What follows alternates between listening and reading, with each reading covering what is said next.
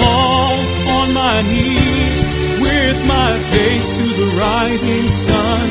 Oh Lord, have mercy on me. Welcome to The Bible Speaks with Audley McLean. The Bible Speaks is a weekly ministry of Harvest International. Our prayer is that The Bible Speaks will encourage you in your study of God's Word. You will be able to contact Audley at the address given at the end of this broadcast. And now, here's Audley. Welcome to our time of examining how we are going to carry out the commission to propagate the gospel of the Lord Jesus Christ.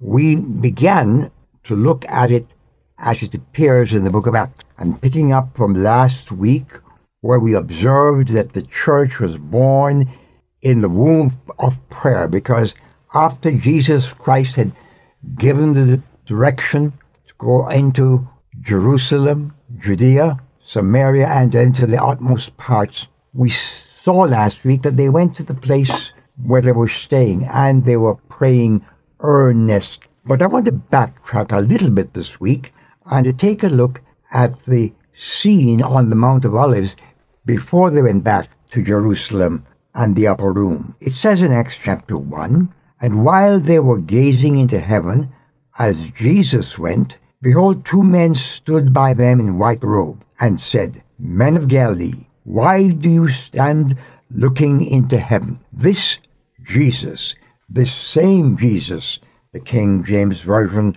renders this Jesus who was taken up from you into heaven will come in the same way as you saw him go into heaven. And then we picked up at verse 12 last week. Then they returned to Jerusalem, and we had a passage where they met for prayer at the place where God could speak to them.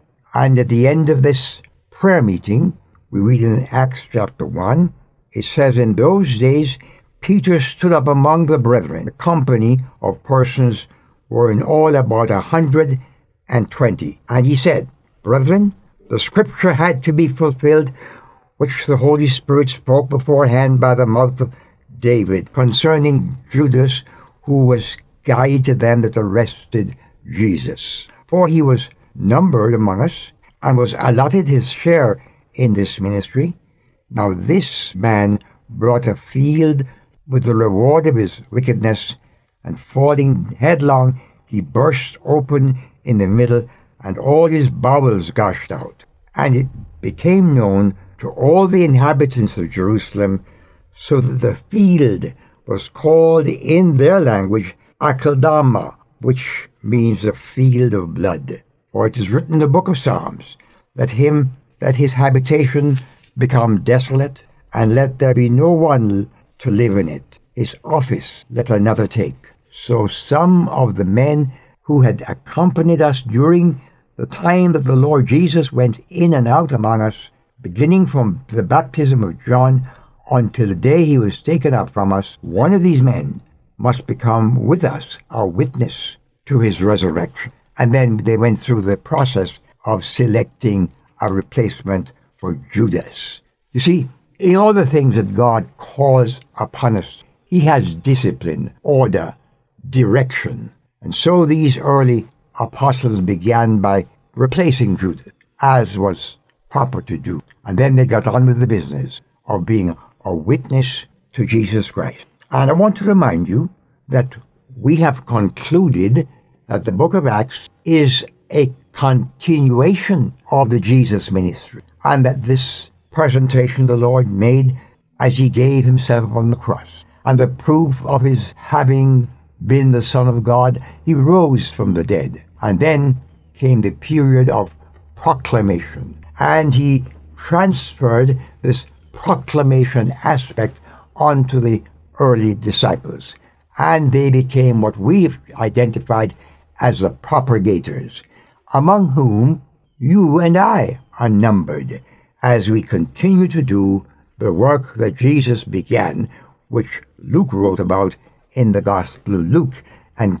continues now in the book of Acts. And as we take our time looking at what they did at the beginning, each of the opportunities they had were born out of prayer and pain. Prayer and pain. There was never any easy road. 'Tis not an easy road we're traveling to glory. The Lord Jesus said, if you're coming after me, follow me in the road that I had to tread. You're gonna tread where I trod. You're gonna walk where I walked. You're gonna be like I was. He gave himself. And he says if we're gonna follow after him, you must be willing to give yourself. He said that this world into which he came, that rejected him, is not going to embrace you. And I think I've been saying that week after week because I feel so strongly that members of the body of Christ, the church, the disciples of today, are beginning to lose our sense of direction, our sense of purpose, our sense of mission. Our mission is to attest to the life, death, burial, resurrection of Jesus, and to proclaim his coming again. We made mention of Dr. Sidlow Baxter's account of the book of Acts. And in chapter 1 and verse 8, he says that we have a divine appointment, a spiritual equipment, and geographical commitment. So let's read the verse again and see if we can find out what Dr. Baxter is talking about. We're reading verse 8, but you shall receive power when the Holy Spirit is come upon you. You shall receive power. You're appointed to power. You are provided power. Verse 8 says again, when the Holy Spirit is come upon you, and you shall be my witnesses. That's part of the divine appointment. And he says the equipment is that the Holy Spirit is going to empower you. You shall receive power when the Holy Spirit is come upon you, and you shall be witnesses.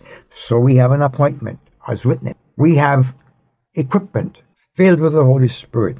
And you shall be witnesses unto me in all Judea and Samaria and to the end of the earth. There is a geographical commitment. And that geographical commitment is still viable, is still expected of the followers of Jesus Christ. Interestingly, the book of Acts bears accurate record of that geographical commitment being carried out. The first several chapters of the book of Acts finds the disciples in the Jerusalem territory. What did Jesus say? Beginning at Jerusalem.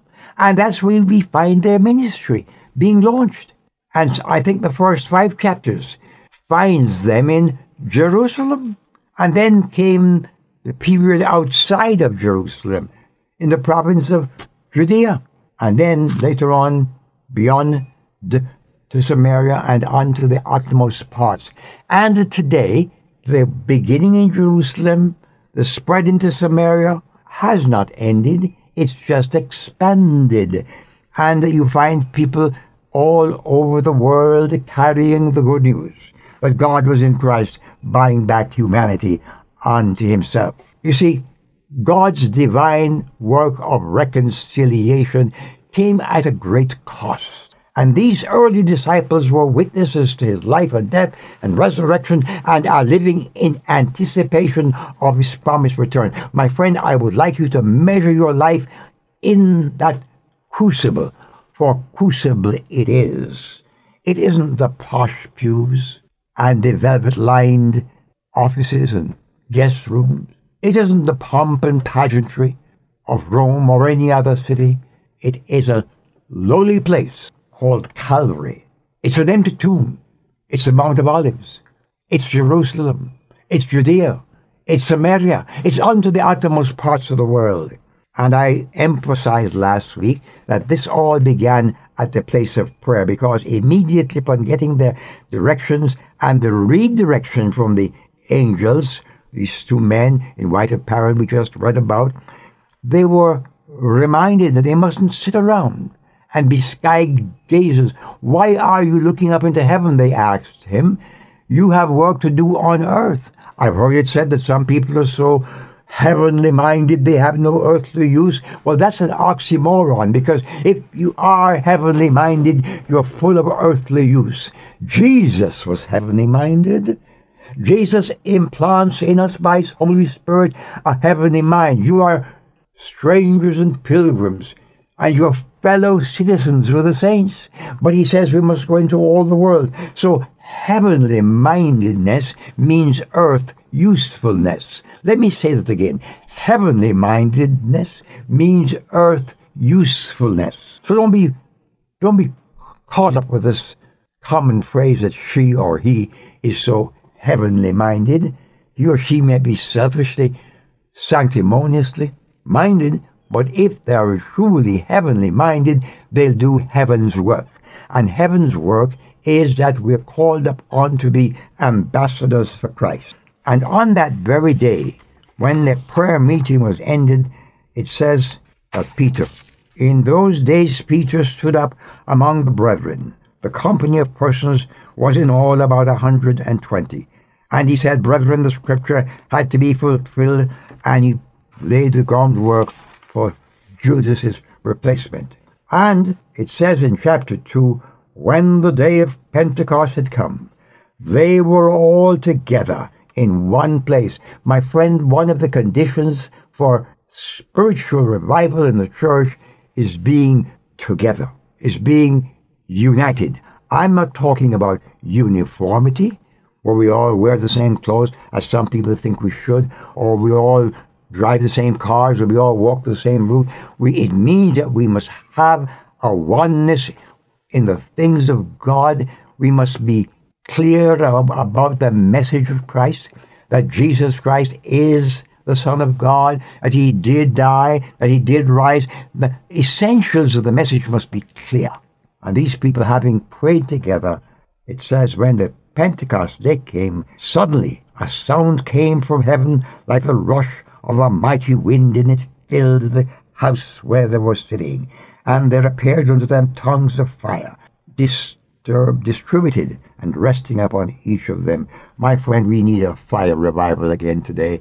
God is able to open the windows of heaven and pour out a blessing upon your local congregation, upon your family, upon your community. God is still in the business of filling His people with divine power, but it comes through prayer and unity in the Spirit. God give you the grace to long for a Pentecostal revival. May God grant you a willingness to be a messenger in Jesus' name. Amen. Now, before we go today, let me remind you that these broadcasts are paid for by people who pray and care about it. Will you be one of those who will take time to send us a check in support of The Bible Speaks and the ministry, and tell us where you're listening from, what city you're in, what radio station you hear from us on. Listen to the address, and we would be delighted to hear from you. I have as a memorial for you to keep a little booklet called The Good Life, 15 Stories of Finding Hope. That's yours when you send us a gift in support of The Bible Speaks. God bless you abundantly. I've wandered far away from God. This program is cared for by listeners who care. Your prayers and financial investment in this ministry helps to keep the good news on the air. We look forward to hearing from you and invite you to write us at Harvest International, Post Office Box 6690, Ocala, Florida 34478. Again, that's Harvest International, Post Office Box 6690, Ocala, Florida 34478. Coming home, coming